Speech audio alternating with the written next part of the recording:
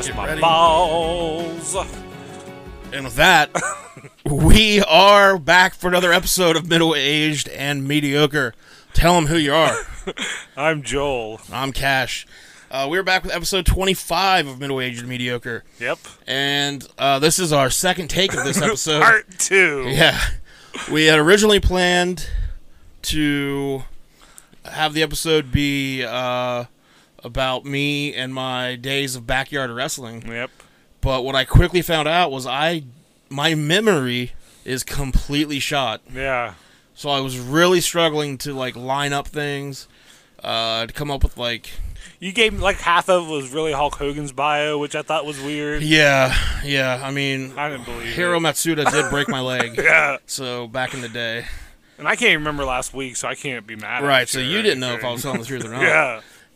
So yeah. I was like, you body slammed Andre the Giant? In front of 8,400,000 people in the Silverdome.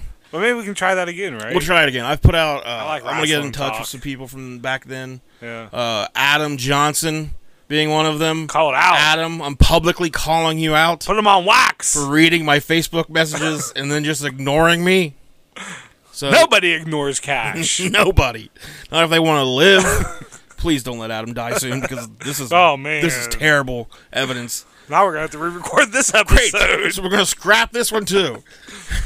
But no. So we decided that'll happen later on down the road when I can actually get more of a complete timeline. Yeah. Because it was kind of just scattered. And I went back and listened to it and there were some things I shouldn't have said because without a lot of When you were saying some stuff, it was in my head. I was like, cool, all right. yeah, without the proper I mean, it's context. your story, it's your painting to paint. Who am I? Right, to and I didn't judge? paint it well. No. Yeah, I didn't use enough. It was all runny and stuff. Yeah. There was just a lot of there's a lot of things. I that think ketchup need- was on there. that You need didn't even have any context. red, so you're like, I'm just going to use ketchup. Just the way they do in pro wrestling. That's what blood is. Oh, yeah. Ketchup packets. You Everybody talked knows about that that. for like a half hour last Yeah, I week. went on a half-hour rant about that. So I exposed the business pretty And bad. semen, they use mayonnaise. Wait, in wrestling. when have you seen semen in wrestling? I don't know. That's what you were talking about. You said it was, you said it was backstage stuff that I wouldn't understand. You've been listening to my secret journal entries. Anyways, we're back Gross. this week with a tale of murder. Yay. We're getting back to what we're good at, and that's talking about death. Making fun of people that's been brutally murdered. Hey, everything's opening back up. That's not really making fun. No one gives a shit about COVID anymore, apparently. What? So, we're Cove who? going to get right back to it. Yeah. I went to the grocery store the other day. I had a mask on. Uh-huh. And the one I went to was right up here up the street. Mostly older people Sure. go there, shop there, to avoid the hustle and the bustle of Walmart. So I put a mask on Uh-huh. because I'm, want to be polite and not Yeah. cough on old people. Yeah. And also just, in case anybody's in there that has it, I don't want to get that shit either. You care about the people. Yeah. So other than 2 employees, I'm the only one in there with a mask. Yeah. Some woman looks me dead in the eye, some 50-year-old woman, looks me dead in the eye, rolls her eyes at me and scoffs, Ooh. and just shakes her head and keeps walking. Did you body slam her? No. Wait. So you're wearing a mask. Were you wearing anything else? Oh, Ah! yeah. It's not just a mask. Well, okay, that explains a lot. It's probably your mayonnaise that she was coughing at. Talking about mayonnaise. But no, I'm really glad. Nah, I though. hear you, though. I'm glad to know that she's probably going to be dead soon. That's the only thing that made me feel Followed happy her about homemade shirt. it. No. All right. I cannot keep putting evidence out there. I'm kind of in the middle. I don't wear a mask out, but I don't. If someone's wearing a mask, cool. Yeah, I do if I get. I just keep my mouth shut. if I go only in touch somewhere, the I things do. I'm buying. Yeah. Yeah, I don't know. I'm probably wrong with it, but I have I don't know. I really don't want to get it. I feel like. yeah. Yeah. I'm not trying to get it. Yeah. But fucking man, all the people that have just decided fuck it, Yeah. There's. and That's where I'm. Yeah. I'm not. So I'm not going out places like you were talking. Right. Things are opening. I'm not. I've seen all the pictures of other cities where there's just huge crowds of people. I wouldn't want to be in a crowd like that anyway. No, yeah, And at especially any with point in this, life. yeah. But an open mic could be next weekend, and I wouldn't go. Right. Unless it was something outside. But I wouldn't want to be inside a place, and I would feel weird asking people to come to a place to be inside. That's how we feel about running Inception shows. Yeah. We're not comfortable with I mean, I miss it, Yeah. but I'm not gonna. I don't know. Yeah, I don't want to be the reason a bunch of people get sick. Yeah, Like, just in case. I mean, we just don't know enough about. I just don't think we know enough about this yeah. to And really they blew it up be. into such a huge thing. I mean, Well, not only that, Yeah, but then kinda. there's all these reports of like false information about the cases. Like some places reported hardly any, and it turns out that there's actually a lot. yeah. I mean, you just don't know. There's so much misinformation out Yeah. there. I feel like I think there's it's something. all misinformation. Well, I feel like there's something we're not being told. There's always something we're not. Yeah, like I feel like there's something. Like I think they know. I don't know. I have this like idea in my head that they know that there's going to be some shit happening. Yeah, well, soon. I think they knew it was coming, and then Yeah. they didn't. Whoever they is, but yeah, Right. like I feel, yeah, from the beginning maybe could have been handled a little different. They is the NWO. God damn it, Scott Hall! Yeah, Scott Hall's in charge of all this. Yeah, I just and then all these He is the bad guy. whether I don't know whether it's all as dangerous as it was originally said or it's not or it might be again. I don't know. The fucking people who are out protesting and showing up with guns Yeah, and like talking about how their freedoms are being infringed on. yeah. Go fuck yourselves. If any of They're you, just like the slaves from olden times. I saw the picture today of some woman, some fucking ugly ass white woman, holding a sign with a Dogs and slaves wear masks. Yeah. yeah, and it Fuck. had like a slave wearing like yeah. the There's like a mask. story behind that. I don't know what the story is, but behind the woman that was on the poster Yeah, or the picture. But man, fuck that Yeah. woman and her daughter. I think was holding it too. But like all those people that are, like, I don't want to rant about this for too long. But I'm already into it. Like all of those people are the same ones that when like a fucking unarmed black guy gets shot down, yeah. whether it's by cops or just trashy ass white people, they're the first ones to be like, well, if they would have just listened to the law, Yeah, if they would just listen to directions, follow the rules. and now you motherfuckers are out here because you can't go get your hair cut. All lives matter except the ones that they might contaminate. Yeah, it's just, man, it's just so fucking. Fuck everybody. I hate hypocrisy. Yeah. That's what I hate. I just hate people, so it's like, Yeah, but it's weird because I like doing the comedy like to people. two people. I like to do comedy to people. Yeah, but you might mean I don't really care for people. Yeah, that's why I was always, As a group. That's why I was always super good at Everyone being a, listening, I love you. being a heel as a wrestler. Yeah, 'Cause I just don't fucking like people. yeah. So But like single people, persons you like. yeah, then that there's listen. yeah. And on an individual basis, I like people as If it's a like whole. more than 10, but as a whole, Yeah. there's just no like. That's just a bad idea to have this many people. I've been avoiding the COVID all my life. Like if it's more than 10 people, like I'll just I've always dipped out. yeah. I'm like, nope, I'm gonna socially distance myself away from this. But all right, All we're gonna get into what we're here for, and that's murder. Murder. Because that's, we're back on the cases here. This one was solved, but still. Oh, this one's solved? Yeah. But it's still a pretty good story. So, you ready to get into this one? I'm ready. All right. So, Charles Scudder was born on October 6th, 1926. In his youth, he was a highly intelligent young man, interested in almost everything. He studied drama, music, and art, but ultimately he chose to pursue science as his career. He had 2 early heterosexual marriages, which I I feel like the way prefaced- that I prefaced that for a you reason. preface that it's gonna change. Yeah, the second of which produced 4 sons named Saul, Gideon, Fenris, and Ahab. And unfortunately, Ahab would die young. And those are the last 4 people named those names. Fenris, especially.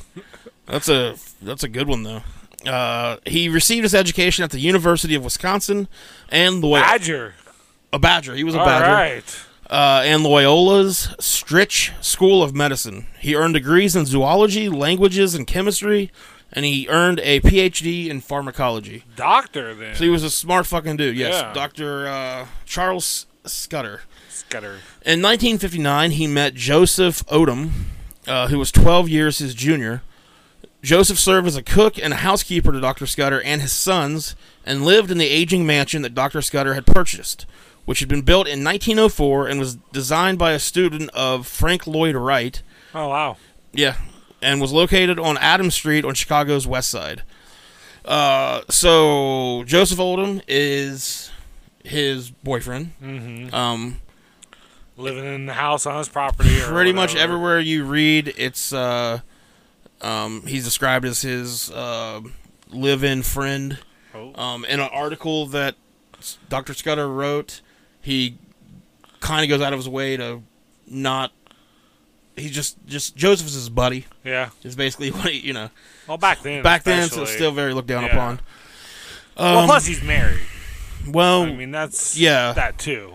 I don't think he was actually at his. Oh, really? I'm pretty Okay. sure there's really not a whole lot of mention of his wives, of what happened to them. So Yeah. I mean, they're still alive. Nothing happened to them. I mean, no, I'm sure they're dead by now. Yeah, Probably, not in but this. yeah. Okay.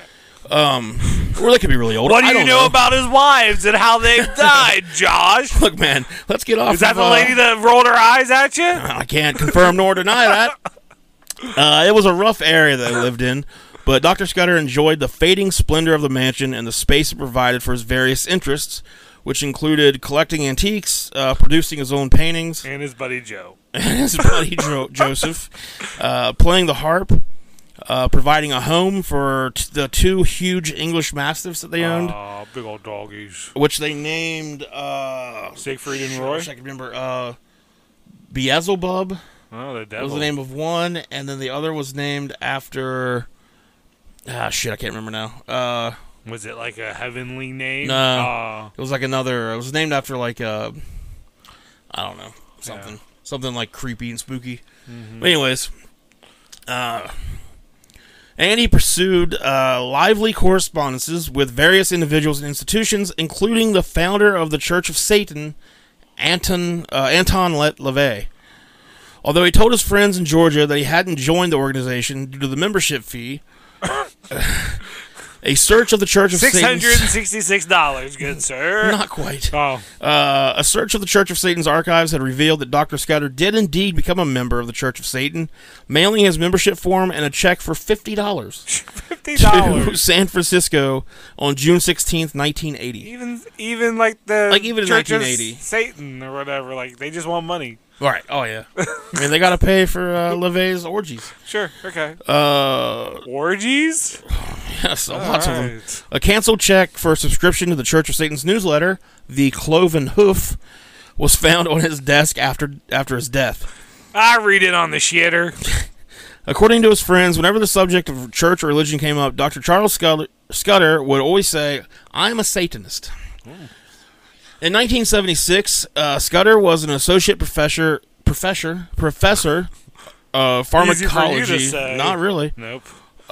Professor of pharmacology at Loyola University's Stritch School of Medicine, serving as both a research scientist and an instructor. Is this Dr. Satan? No, he actually. He's the original Dr. Satan. We'll kind of get into it, but Satanism, Yeah. satanic thing. Yeah, that's a weird word. It wasn't really Okay. what it seemed. Okay. The research he was involved performing government-funded experiments with mind-altering drugs like LSD. Sign me up, doc. Scudder himself had stated that this was a good job, and those who knew him at Loyola described him as brilliant, polished, Yeah, because they're all tripping on balls. and soft-spoken but very confident. It's like his light had his fingertips had light coming out of And them. his hair was just fire, man. It was crazy. He's a good professor. He had 7 mouths. Scudder was very memorable due to the fact that he would dye his hair purple, and he kept a pet monkey. Oh. So this is a pretty cool guy. Yeah. So his sons eventually grown and left home for their own pursuits. Imagine having that as your dad. Like, Yeah. all dads are embarrassing. But then, like, purple your hair. dad, purple hair and a monkey. He was just like, he's like, yeah, man, love the devil, love my monkey. I wonder the monkey, Live with like, purple hair. I wonder the monkey, like, rode the Great Danes. I bet after he did some LSD, Man, yeah. that monkey dropped a couple tabs of LSD. God. This guy's got the trip with 2 giant dogs and a monkey. Hell yes. Fuck. He was still reeling from the sudden death of his youngest son, Ahab, as well. He became disillusioned with his career and tired of the challenges of Brother, living. I hear you there. He tired of the challenges of living in a disintegrating neighborhood, or as he put it in an article that he wrote for Mother Earth News. You know, we both have a subscription Sure, to that. Yeah. Quote, "My house was no castle in the country. I lived in an old mansion in a decaying residential area that was more like a mausoleum, a tomb requiring care, cleaning, and endless costly repairs. I was plagued with taxes, light bills, gas bills, water bills, heating bills, and the helpless feeling that resulted from watching my old neighborhood disintegrate into an urban ghetto. Ooh. Now, that's a bit racist. A little bit. A little elitist. You got that coded language there. Yeah. So, but, yeah, so also from his Mother Earth News article, quote, there were other factors prodding me toward a life-changing decision. I had a good job as an associate professor in a medical school, so I received a salary raise each year. But, of course, it was always more than swallowed up by inflation. And as time passed, the medical students grew more unruly and less interested in learning. The standards of the school steadily dropped, and my department became a hotbed of office politics, backbiting, and resentment. As soon as I got home each evening, I'd change into my old, and not too clean or mended, jeans and muddle about in the garden, finding there the only real moments of satisfaction left in my urban life. I was even pleased when the city's wildlife, the rats, drank from my garden pool at night. In such a melancholy environment, it was no wonder that I suffered, along no doubt with many others, from continual hankering, vexation, and apathy. We've all been there. Oh, yeah. Vexation got us all. I'm knee-deep, You're buddy. vexed right now. Oh, I yeah. can tell. But then I inherited my little income, and I thought, I want out. Oh, man, do I ever want out. The income he's talking about is he inherited a little bit of an inheritance, which basically came out to about $100 a month that he would get. I don't know who he got it from. But. That's probably good, like 1940s by this time, maybe. Oh, no, this was 1976. Oh, 1976, yeah. okay. So, I mean, still, $100 a month. Yeah. Like, I'll take it. Give it to me. Give it to me now. I'm not putting this knife away until you give me $100. You just hold that knife there, buddy. Okay. Charles decided to resign his position on his 50th birthday and try to live off the grid in a rural, self-sustaining setting. Fed up with the frustrations of academic research. So he made it to 50, eh?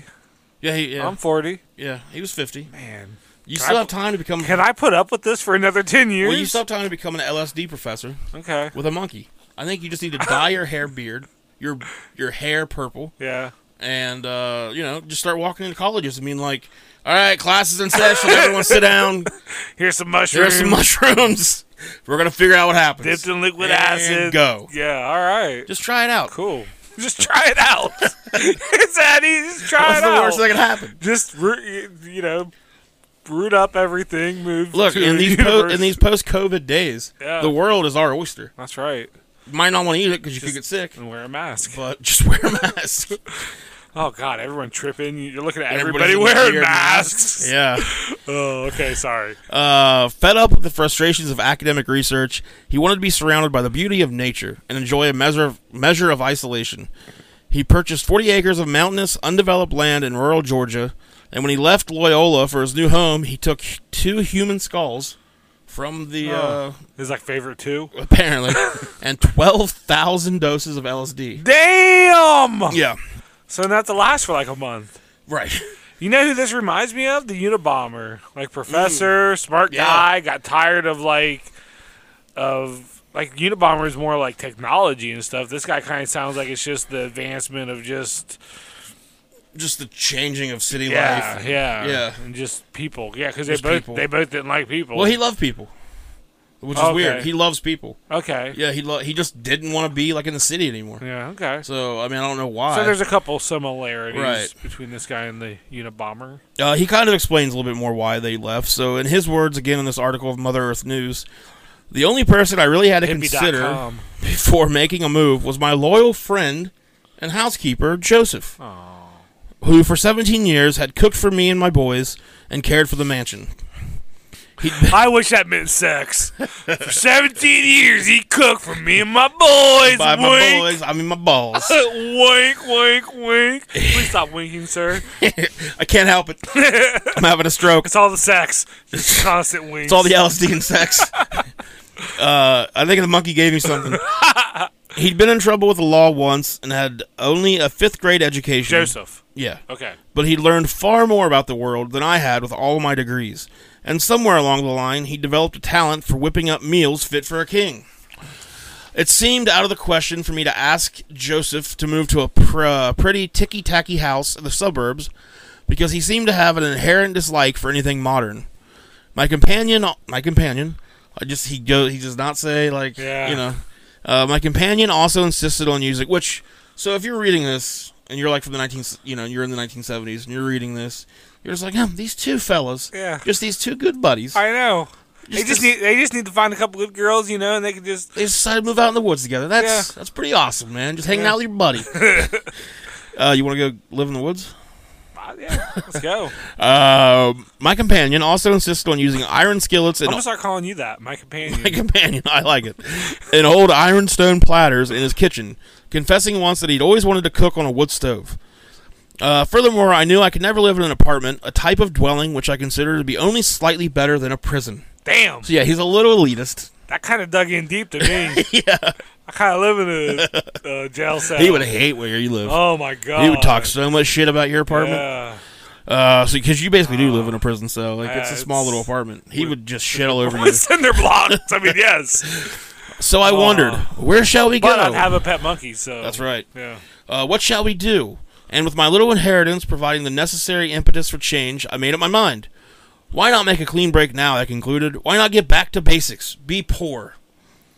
After some soul-searching conversations with Joseph... Fuck you, man. Fucking just... That sounds like fun. I'll be poor. I decided that we really needed to find some place in a hilly country with the glamour of 4 seasons but without super cold winters, with a good supply of pure water and wood for heating and cooking, and most important, with a measure of isolation. And enough LSD to kill a herd of moose. Yes. Mooses. Then he took this pretty seriously. Quote, I studied geological survey maps of southern states and wrote to the presidents of local realty boards. One such person answered that he had 40 inexpensive acres of hardwood trees in the Appalachian foothills, completely surrounded by national forest land. I figured that the cash from the sale of my city property, plus my retirement fund and the money in escrow, would allow me to make such a move. So I drove down to Georgia to take a look. There I found hummingbirds, whippoorwills, butterflies, bobcats, great oaks, fungi, and rolling mountain woodland. I was hooked. That sounds nice. While still lecturing, I bought the land, had a 160-foot deep well dug, planned my house, and bought a little camper and a Jeep. So they did the damn thing. Yeah.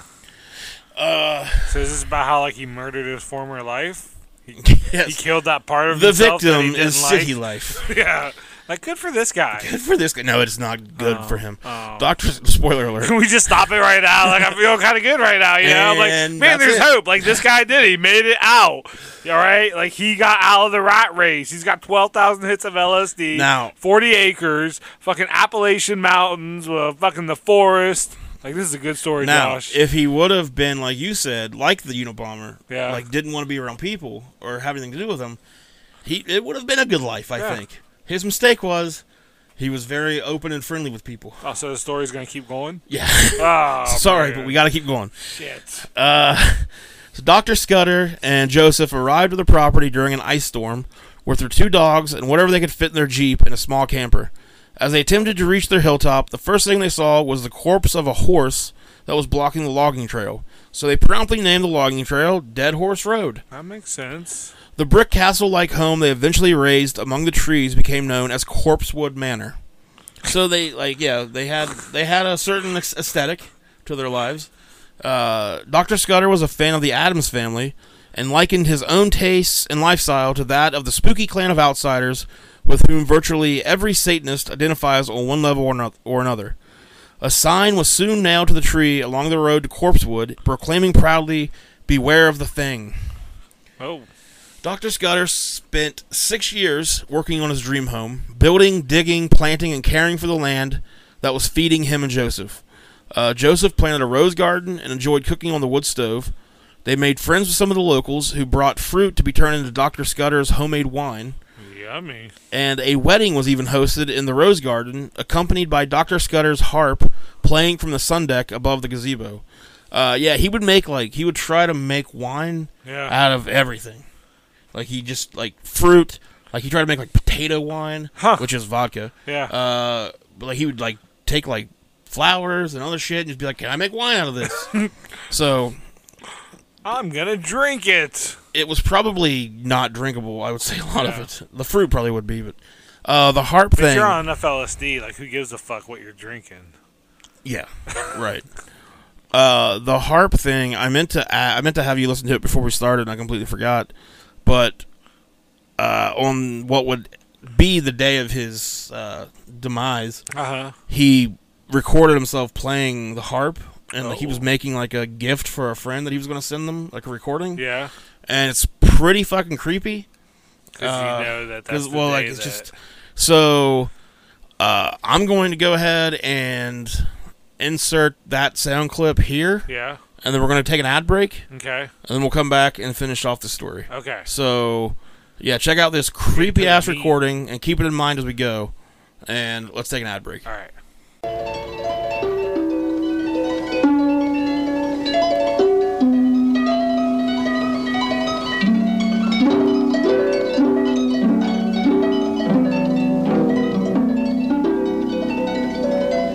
When the stars threw down their spears and watered heaven with their tears, did he smile his work to see? Did he who made the lamb make thee? Tiger, tiger burning bright in the forests of the night, what immortal hand or eye dare frame thy fearful symmetry? Alright, we are back. I hope you guys enjoyed that tremendous ad break.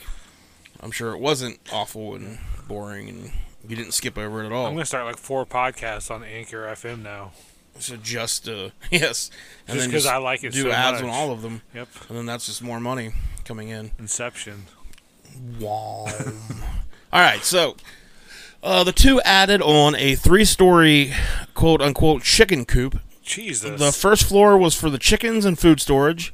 The second floor was for canned goods and the couple's porn collection. And the third floor was called their pink room, also referred to as their pleasure chamber. Nice! Supposedly, Scudder and Joseph would invite guests over and throw wild sex parties. The pink room was filled with mattresses, candles, whips, chains, pornography, and even a logbook that listed all of the guests. So they had their porn collection, then they had more in the pink room. They would just go down the second floor, grab whatever they wanted, bring it back up. Their little porn library. And the logbook would list all of the guests' sexual predilections, like what they liked. Yeah. So there's also they're really good hosts. They're really good hosts.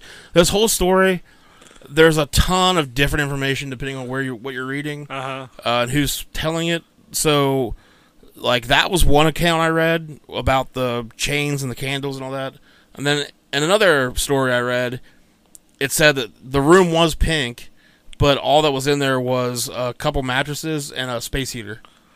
So I don't know. Like that sounds like some junior high shit or something. Yeah, not the pink rooms, but just. So there's a lot There's a mattress in my basement. There's a lot that could have been created by people after this happened. Yeah, but I don't know if if somebody says there's a logbook that lists. That's a weird thing to come up with. Yeah. So what would you just like sign your name and like choke me daddy? Yes. Yeah, I feel like that's something that was actually found. Yeah. Or I don't know. That's just a weird specific thing for somebody to make up. I mean, you can make it up if you wanted, but if you come to my orgy, 2 forms of ID. Yes, blood sample of reference, 5 references, covered plate. That's important. I'm gonna be hungry afterwards, and no sex. So not till the 3rd orgy. It's more of just I like to you bringing me food. I like to get to know everybody, and me stealing your identity, and then I break it off after the 2nd orgy. Yes. So that's whatever. At least you're letting people know up front. Sure. Dr. Scudder continued to make art, painting and creating stained glass that was incorporated into the windows of the house. Most notoriously, he created a stained glass... This guy is like the invention of Pinterest, I think. Kind of. He had a lot of shit going on. Jesus. Yeah. He created a stained glass Baphomet sigil, which was the symbol of the Church of Satan. His interest in the occult could also be seen in the white pentagrams he painted on the doors of his black Jeep and in the catalogs and books later found in the house. He made no secret of his Satanism. While Joseph always protested that he himself was a Catholic, Dr. Scudder was very open about his beliefs. However, while Scudder referred to himself as a Satanist, he didn't really worship Satan, and there's a good chance he didn't even believe in Satan, as he was actually an atheist who simply chose to celebrate the base worldly pleasures that he and a lot of other Church of Satan members felt were denied to humans by the Abrahamic religions. Yeah. So he was just more into like the free-spirited sex, drugs, And maybe he liked the shock and like that kind of attention. Yeah, too. I'm sure it was, I'm sure with his purple hair and his getting people's devil reactions monkey, was great for him. Yeah. Yeah.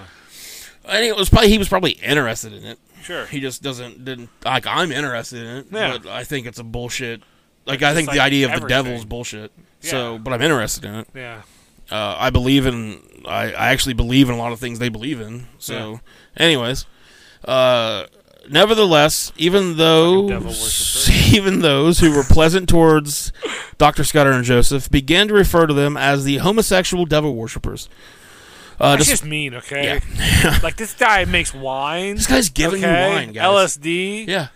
He's, like, painting windows and stuff and, like, devil crosses on doors. That's aftermarket, okay? Right. So, To just, like, he just built himself a little mansion in the woods. Yeah. And you guys are all just jealous bitches. Yeah. Is what it comes down to. Yeah. Charles was okay. So many locals would visit Corpsewood to marvel at the progress of its construction and partake in Scudder's homemade wine and hospitality. Charles then talk shit about him. Charles was even known to teach some of the locals how to read and write. When hunters would randomly end up on his land, he never tried to run them off, but instead would have conversations with them, offer them food and wine. And Charles really seemed to just like people, just enjoyed having people around to talk to. Among the locals that Scudder and Joseph invited into their home for parties and possibly sexual adventures of one kind or another was 17-year-old Kenneth Avery Brock. Brock had requested and received permission to hunt on the couple's property and had enjoyed their hospitality and homemade wine. Now, whether or not Brock had any kind of sexual relationship with either Scudder or Joseph is not definitively known. If statements made after later events happened are true, then yes, it does appear that there was a sexual relationship of some nature, but we don't know if that's actually true or not. Regardless of the nature of the relationship, Brock came to the conclusion that the way the two men lived must have meant that they were wealthy, which was not the case at all. Which I don't exactly, I don't know. I guess if you like found these two guys that just up and moved, built a fucking mansion. I'm sure he probably maybe would have that air about him. Yeah, he was really intelligent. Yeah. From the city. Teach people how to read and write and just, Yeah. I'm sure he put off that kind of vibe. I mean, this kid's 17 years old, 17, too. yeah, Backwoods from, of Georgia. Yeah. In the winter of 1982... Wait, what's that supposed to mean? Our listeners in Georgia would like to know. I think they understand. Okay. Well, they don't, actually. Yeah, they don't. I'd spell it out for you guys, but South Carolina. Spelling wouldn't help you guys either. Maybe that's like someone from South Carolina, maybe. North Carolina. I don't. Not I mean... Florida. Wait. All right. Well, are we trying to figure out which states aren't stupid? Yeah. That's going to be West rough. Virginia's pretty stupid, obviously. Yeah. I mean, they're stupid everywhere. Us, yeah. In the winter of 1982, Avery Brock... They're stupid everywhere. That's put that on my headstone. Yep. Avery Brock moved into a trailer with 30-year-old Tony West. Now, Tony was not exactly a stable human being or model citizen. When he was 15 years old, he killed his 2-year-old nephew, but it was ruled an accident and he served no time. Then, years later, he shot his brother-in-law in the back over a poker game. He was convicted of attempted murder and only served a short sentence, though. But, yeah, kind of flies off the handle. Sure. So, also, I mean, it's weird enough, or it's kind of weird that this Brock kid would be moving in with a 30-year-old dude. And that the Brock kid was hanging out with like a 50-year-old couple. Yeah. Anyways, supposedly, Brock told Tony about Scudder and Joseph, even telling him about the sexual relationship he had with Scudder. If that's true, then West convinced Avery that he had been taken advantage of and that Scudder and Joseph were perverted sexual predators and that Avery was a victim. Yeah. Now, if West's intentions were pure and honest, and he was trying to help Avery before something worse happened, this story would have probably a happy ending. And that would be kind of the right thing to do, because if it's true, then they probably should not have been having sex with a 17-year-old kid. But, however, that's not the case, and if West did convince Avery that he was a victim, it was just to manipulate him. Yeah. He just seemed like a guy that liked violence and liked... Well, he was also... Brock told him about...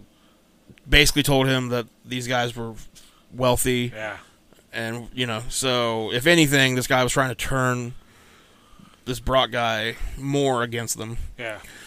So Tony and Brock were under the impression that Scudder was secretly rich, that Corpsewood Manor was full of treasure, and that by eliminating its rightful inhabitants, they could just move in. That no one would care, because they were just sinful devil worshippers after all. Besides, Dr. Scudder had tried to make Brock a homosexual and taken advantage of him. The homosexual devil worshippers deserved it, right? That's what they thought. They discussed this for weeks as they began planning out how to kill and rob Charles and Joseph. On the night of December 16th, 1982, Brock and Tony are hanging out with their friend Joey, who was supposed to go out on a date with a girl named Teresa. But since Joey's car wasn't running, the four of them all just stayed in and hung out together for a while. Eventually, though, Brock and Tony invited Joey and Teresa to go out and just drive around with them. Now, while they're driving around, they're getting super fucked up on something known as Toodaloo. Toodaloo. Which was a cheap way to get high by huffing paint thinner and glue poured onto a rag. Jesus. So they're just driving around. White trash motherfuckers.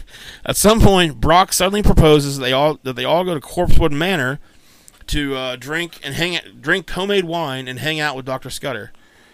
Upon their arrival, Dr. Scudder was his usual hospitable self. He settled his guests into the pink room and brought them wine. Drinking and conversation proceeded in the pink room with the two teenage guests, Joey and Teresa, in one corner, sharing a pint. One mattress.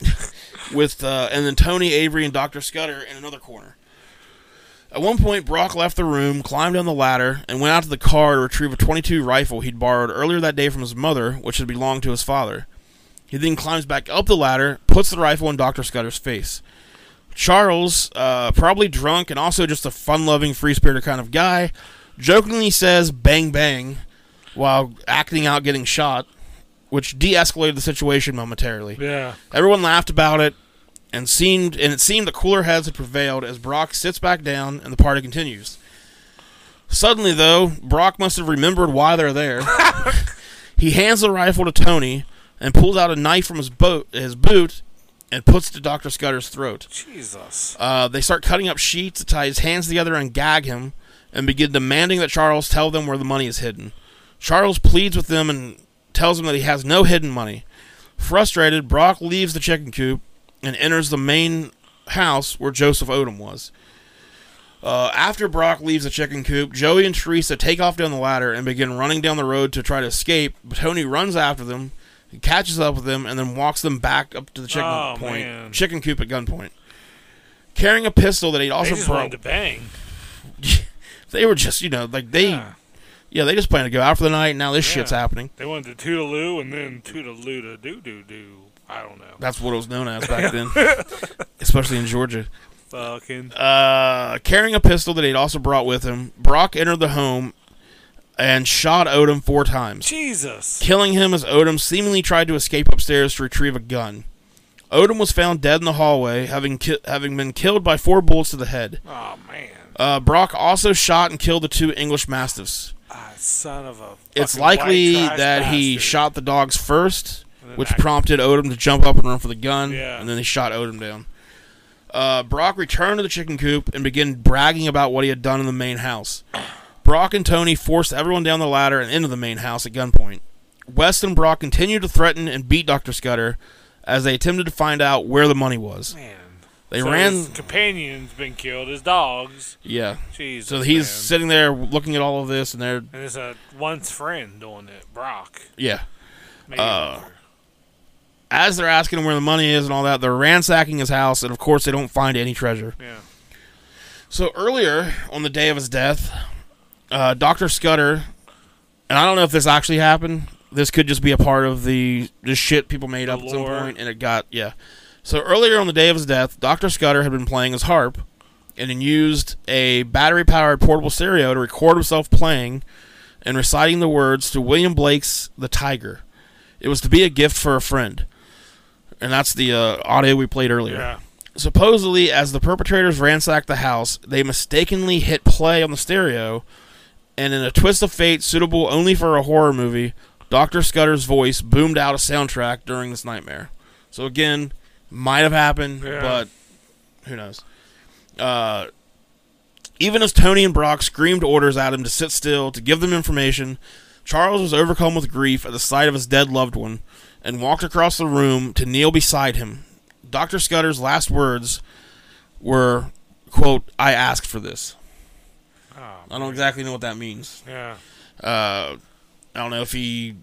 Maybe wanting to move out there. Yeah, I don't know if he thinks it was his fault. This is, you know... Brock and Tony put 5 bullets in Dr. Scudder's head, killing him as he lay beside his longtime friend and lover.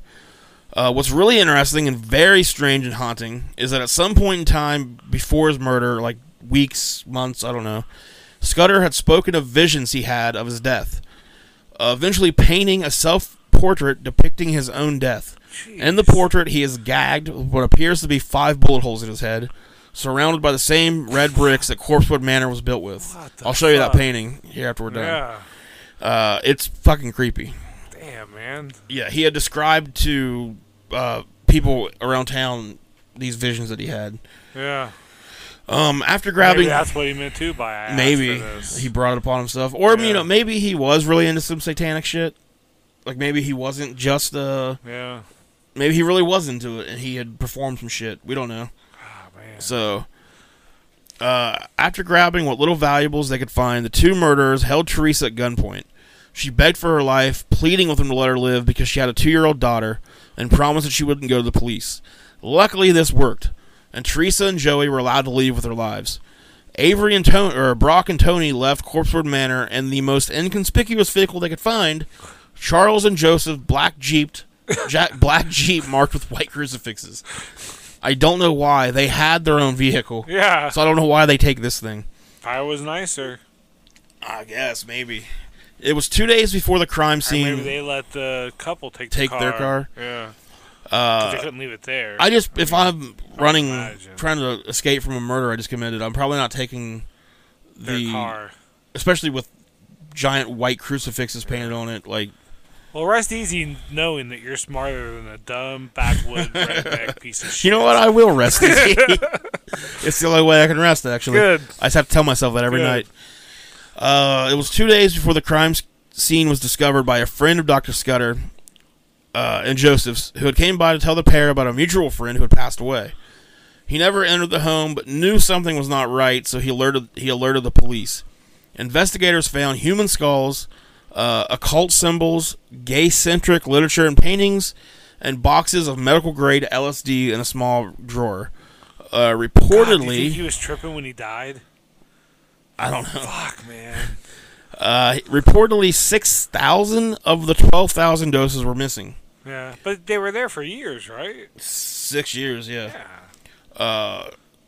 It was later reported that all of the LSD doses were there, and that they were old and no longer usable. So I don't know. Like, some people say that when he took them, it was just like a trophy for him. Okay. But I get that. Yeah, it would dry out. I mean, but again, maybe not. Like, maybe he took them. They did a shitload of it. Yeah. Oh, the 6,000 doses. Even over 6 years, that's a fucking lot. That's like giving them out to people every night. That, yeah, if they were really holding parties and stuff. Yeah. All of this was relayed to the local media by the police, which crafted public opinion of Charles and Joseph, who viewed the pair as devil-worshipping homosexuals who deserved what they got. That's awful. Yeah. So Teresa went to the sheriff the next day, or the day after the police had discovered the broke her promise? Yeah. Oh, man. She quickly broke that promise. As soon as nothing worse than someone who just goes back on their word. Right. I mean, murder's one thing. Teresa. Well, she didn't pinky promise, I don't think. Oh, okay, yeah.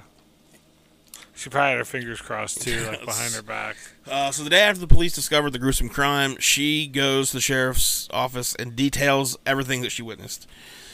She's probably the only reason Charles and Joseph's deaths were really even, like, investigated and acted upon. Especially back then. They just see all that devil shit. They probably just... A small two guys living together, they just write it off. Yeah. Fuck that. Oh, man. Good job, Teresa. During this time... Although, this next thing we're going to talk about, I think is really the only reason Brock and Tony got what they got. Uh-huh. So I honestly think that if it was just Charles and Joseph that had been killed, there was probably a good chance they would have. Oh. So, during this time, Tony and Brock were on their way to Mexico. They stopped at a rest stop in Mississippi to sleep for the night, and when they woke up the next morning, they found Navy Lieutenant Kirby Phelps asleep in a Jeep next to them. Phelps was traveling to Oklahoma City to visit his mother for Christmas and pulled into the rest stop to sleep for the night as well. Tony and Brock woke Phelps up and, assumingly at gunpoint, handcuffed him. Tony took Phelps out into the woods where he supposedly just planned on handcuffing him to a tree, but while Brock was switching all of their possessions into Kirby's Jeep, Tony shot Phelps twice, killing him. Jesus. They stole Phelps' Jeep and made it to Austin, Texas, where they pawned the stereo in the Jeep since they really had no money at this point. So I don't know what happened to their plan of we'll just move in. Yeah. Like, that went to shit real quick for them, apparently. Like Mike Tyson says, everyone has a plan until you get punched in the face. Yeah. So I guess after you shoot someone in the head, Although, I mean, your plan has to be we're going to shoot these guys and kill them, and then we're going to bury their bodies. Yeah. But they just shot and killed them, and they're like, we really don't feel like... Couldn't find Although, money. I guess they found out there's no money, so, yeah. They probably thought that they could live there with all their money. And right. Again, they're not the smartest guys. That bright, yeah. So before they could ever make it to Mexico, the two began arguing and fighting with one another, eventually going their separate ways. There's no I in team, guys. Okay? It was a fucking I and win. Avery returned to Georgia and turned himself in, while Tony returned to where he was originally from, Tennessee, and surrendered to the local authorities there. Tony, having avoided much jail time for his two previous crimes in Tennessee, assumed that they would be lenient on him once again. When he turned himself in, he was actually wearing Kirby Phelps' suit. The authorities in Tennessee immediately extradited Tony to Georgia, where he and Brock were put on trial. I thought we were friends, Tennessee. Part of the perpetrator's defense was to allege that Dr. Scudder had drugged them with LSD that had been discovered on the premises. But in fact, there was no trace of any drugs anywhere in the bottles of wine Dr. Scudder had passed around.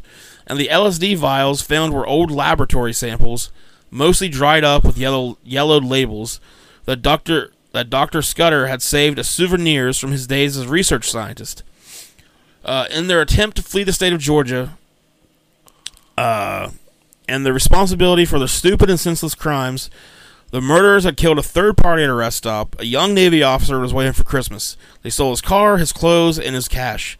Their pathetic lie about being drugged against their will by Dr. Scudder failed to explain the third cold-blooded murder for anything other than what it was. Yeah. So I think that murder is what senseless. Even public opinion. It's all senseless. Even public opinion is turned against them. Yeah. During his confession, Tony said, "All I can say is they were devils and I killed them. That's how I feel about it." Both men were found guilty. Brock received 3 consecutive life terms, while West was sentenced to death. Tony's death sentence was later overturned on appeal, however, and today, I believe as of today, both men are still behind bars. All right, good. Stories began to circulate about the couple's unusual homestead, probably helped along by the fact that it had a name like Corpsewood Manor. Yeah. And everybody wants to be in on a good story, too. Yeah. Even before a fire destroyed most of the non-brick portions of the buildings, people began to say that the place was haunted. Whether Corpsewood's alleged paranormal activity was due to the brutal murder of its inhabitants, or the devil worshipping that supposedly went on beforehand, depends on who you ask. Maybe it was haunted before. And maybe, just the ground was... That's why that horse was dead. Ooh. Horses don't just die. Horses live forever. I don't think that's true. I'm pretty sure. I'll have to fact check you. I don't know enough about horses to argue with you. So you could be right. We're going to get into this later. Okay. All right. I'm just saying maybe. So wait, why would this be dead then? Exactly. That's the kind of haunted ground this is in. No. It was able to kill. It has the power to kill a horse. Yes. But don't horses get shot to death all the time? What? Because they break their leg or something? Huh? You know what? We'll do a whole episode about horses and their deaths, or the lack thereof. Even to this day, those who visit the ruins of Corpsewood Manor say that they hear gunshots, the barking of dogs, or even the strains of a golden harp. Gee, in the woods of Georgia? Yeah, okay, the harps maybe. And the barking dogs. Yeah. But then they hear a harp, apparently. And those who take a brick from the crumbling remains of the buildings are said to be cursed for life. Oh. I must have taken one of those bricks before when I didn't know it. I told you to quit collecting bricks. It's a weird thing to do. I slept walk there and grabbed the brick one night when I was young. Slept walk to Georgia. Yep. That's a good country song. It really sounds scary as hell. Sounds like a song. All right, so that's the story of Dr. Charles Scudder and man. Corpsewood Manor. I wish we would have stopped when they just moved to the woods and were happy. Yeah, things seem good. Yeah. Yeah. And fucking white, redneck, backwood pieces of trash. I mean, if it wasn't for fucking Crazy Tony, Yeah. like that Brock kid would have probably. Yeah. I mean, they do sound kind of even if Brock was somewhat willing, he's still only 17. That dude's 50. Yeah. That's creepy. So, yeah, that's creepy as shit. But it's and not cool. murderous and just cold blooded. Right. But I feel like if it wasn't for Tony, like that Brock kid would have probably just kept hanging out. Yeah. Just getting wine. Yeah. I mean, what else do you have going Maybe on? like Tiger King, he would have accidentally eventually shot himself. Yes. You know, showing how he couldn't shoot himself. Right. But he wouldn't have just killed, So yeah, Crazy Tony's really what Joseph. That's sparked really, everything. Yeah, I feel bad about Joseph. Yeah, and then Joseph's just some dude that's just like hanging out with this. Yeah. He just loves Charles. Yeah. Not crazy devil worshipping. Not Yeah. just Charles. Just it's him. Well, Yeah, so there's a lot of inconsistencies. Like, dogs. I Yeah. don't even know what happened to the monkey. I know. I don't know what. Like, it never I talks feel about the like monkey again. 82, like there would be more crime scene. But like you said, maybe just because in this back town, Georgia, and just once they saw that it was two men, with devil worshipping ties, they were just like, oh, fuck it all. Well, there was something I read. So, like, once again, as most cases we read on this podcast, like, immediately the cops just let everyone start walking over the crime And the scene. next day, Teresa, pretty much when they found it, then because they said it took 2 days to be found, and the next day, Teresa. So that wasn't like a big investigation. It wasn't like they were probably. I don't know. I mean, if Teresa hadn't came forward, they would just, then I mean, I guess when Brock and Tony decide they're going to turn themselves in, which again I don't know. They only turned themselves in probably because they killed the other guy. Maybe I don't know if they knew they were being like. So after Teresa gives their names, I don't know if the two guys know that the authorities are looking for them, and that's why they turn themselves in, or if they just figure what else we got nothing else to do. I'm sure they found out that people were looking for him. Yeah, called home or something. Because I thought it was weird that he went back to Tennessee and like immediately turned himself in. Yeah. Like you're in a different state. Try to hide out for a while, man. Like you have a little bit of a chance. You're gonna be a good murderer one day, Josh. I can tell. I think it's murderers always start with someone they're close to. Wink. Yeah, but isn't it just like assisted suicide? Oh yeah. This episode just getting darker. You winked and darker. at me. You winked at me. I know. I can't stop. It's all the LSD and the monkey. I wish. I'd love to have get my Your hands shirt on makes me feel like I'm tripping. 12,000 doses Humans of LSD. aren't real. Yeah. Am I real? Are any of us real? I don't know, man. I don't either, dude. So yeah, we're back with some murder. We'll be eventually we'll get to the backyard story. Yeah. But it'll probably have murder in it. I miss talking about murder and death. Yeah. So me too. And some crime.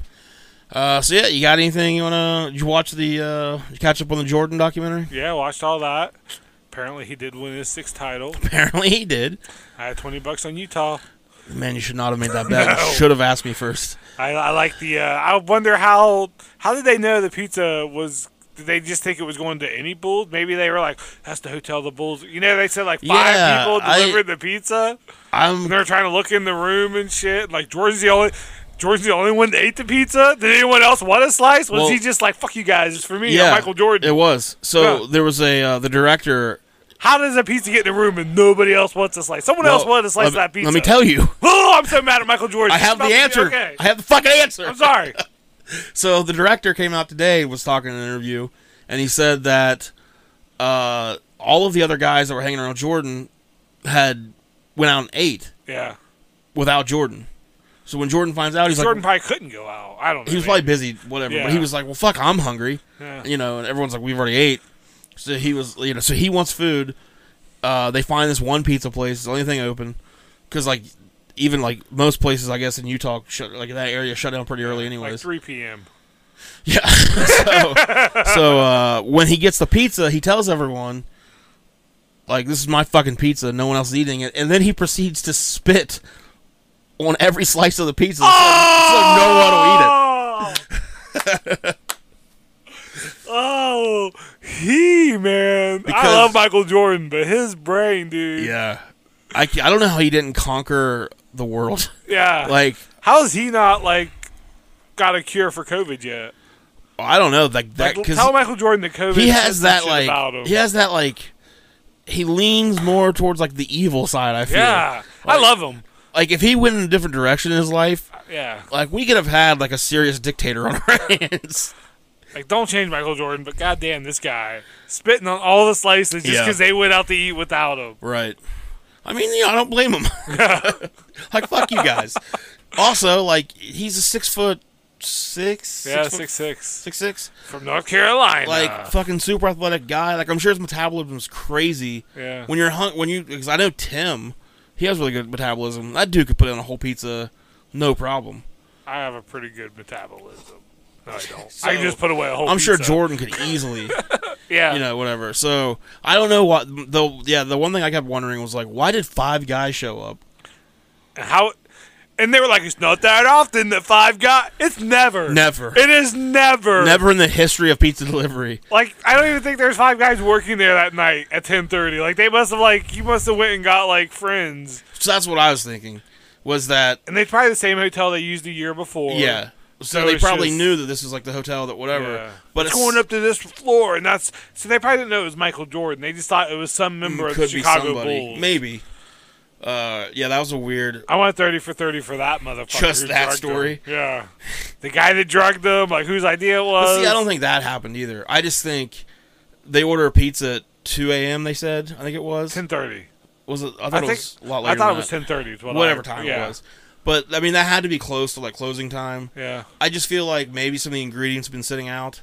he said food poisoning. Yeah, because they said But food poisoning. Food poisoning yeah. was just from. I just think something went bad. I think they did something to it. I mean, maybe, but I feel like that was like if, like that story they told about the poisoning, Yeah, and like they kept saying poisoning. yeah. It wasn't the flu. It was food poisoning. I feel like that's just Michael Jordan coming up with a thing in his head that Yeah. somebody in Utah tried to poison him to keep him from out of this game, and he ain't gonna fucking go out that way. I just feel like that's more Jordan's brain Yeah. coming up with like the shit that could happen. Like, Do you think they would have won a 7th title? yeah, I don't think there's any doubt. Yeah. If they could have got Scotty, I was looking at the 99 roster. Like, they had Ron Artest on there, B.J. Armstrong they brought back. So even if they would have, like, changed out a couple players but had those core 3 or 4, Well, I think they would have. if they could have got Scotty and Dennis Rodman back, Yeah. and then you get Jordan with Phil coaching. Kerr hitting the shots. I mean, even if they have to trade Kerr, Yeah. or whoever else on the team could be Yeah. traded. Fuck Jerry Krause. I still think they would have won. I like how Pippen did say he was the best GM ever, though, Yeah. They showed love at the end. Right. So, like, I think the year once you get past that year, though, then I think you start going. 2000. Like, yeah. I think it starts going downhill. Like, you got Yeah. Kobe and Shaq Yeah. coming up. Because Pippen was pretty good that first year in Houston. Because he went to Houston, then he left them for Portland. Yeah. And he was real good in Portland. They made it to the Western Conference Finals, but they lost to the Lakers. So, Right. Yeah. Yeah, so I feel like they would have. I think they would have won a 7th. I don't think it would have won any farther than that. Yeah. But then, like, Jordan, I didn't realize this, but when he came back that second time, played for the Wizards, Yeah. he played like 53 games.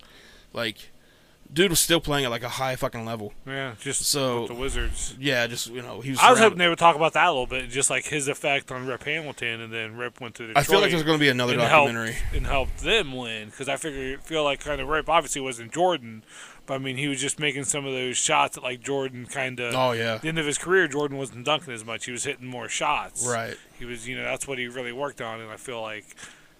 There's so much more to the story. I think I'm sure they'll put out another documentary. there's no other sports about that are his going on. Wizards Yeah. time. Yeah. So I'm surprised it hasn't been made yet. Yeah. There's the really good documentary called Jordan Rides the Bus. That's About baseball? 30-30 about baseball. Yeah. It's really good. What's your overall main takeaway? Jordan's the best. Just yeah. Yeah, like we talked about kind of last week too, but just Well, we didn't because the episode it didn't never happen. But like the introduction to the series, like there were just always sound bites, even from Jordan. It was like people aren't going to like me after they see this, or you thought you knew Michael Jordan. It's like I don't. Yeah. Like he was the best competitor ever.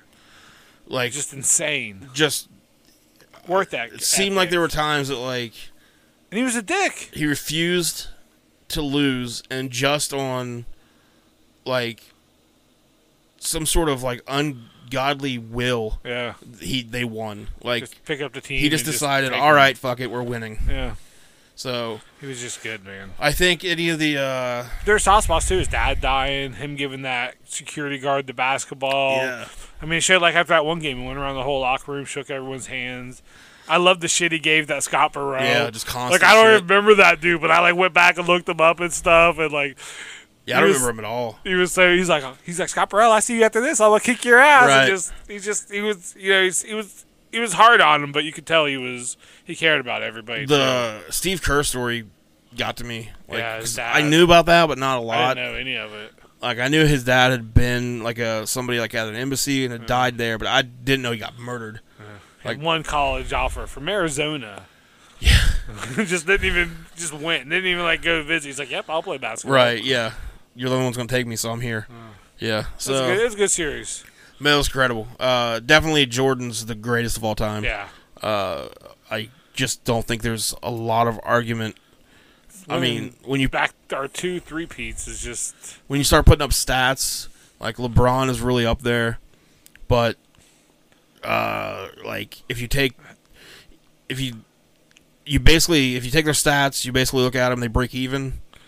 But then Michael Jordan wanted to win every single game, no matter what. And I feel like LeBron does not have that. Yeah. Like just the era too. So it was. I hate to be that guy too, but I mean, just they were going after Jordan. Yeah. Like just the Pistons series, even like just the New York, Indiana. Like LeBron gets barely touched now, and it's just anybody, all of them pretty much. But yeah, Jordan. Yeah, if LeBron would take one of those fucking hits, he would complain about it for the rest months. of the game. Yeah, forever. Yeah. So, and Jordan would just get up. All right, fuck it. He went and worked out harder in the offseason. LeBron's just a lot bigger and just a different kind of body, right, than Jordan is. I do think. I feel like Jordan had to work a lot harder for it. Like you said, he just wants it, so like in a different way. I do think when the NBA starts back up, there's going to be some guys like LeBron, Kawhi Leonard, Russell Westbrook, Trey Young. Atlanta, yeah. I feel like some of these guys, I think they're going to come out and just be... Especially after getting it taken away from them. Yeah. I mean, you got to take it for granted, I would imagine. Right. Year after year. Come out, just explode. Yeah. So it should be... I cannot wait for the NBA to get back. Right. They just all explode like that. It's going to be a mess. Better bring a towel. Yeah. Always on, aren't you? Better bring a towel. Always on, aren't you? All right. Well, anything else going on? Nope. No comedy. Yeah, you don't have any comedy coming up, of course. No. Nothing's happening. The world's dying. Buying records and shit, that's it. Yeah. How much you paying for shit? The shit's free, buddy. Oh. Yeah. Okay. I got a shit guy. All right, you got a shit guy. All right, well, I think we're done here. I think if we stay any longer, we're just going to embarrass ourselves. I'll have to sleep here. Well, you can sleep outside. All right. You can sleep out in the living room. I don't care which one.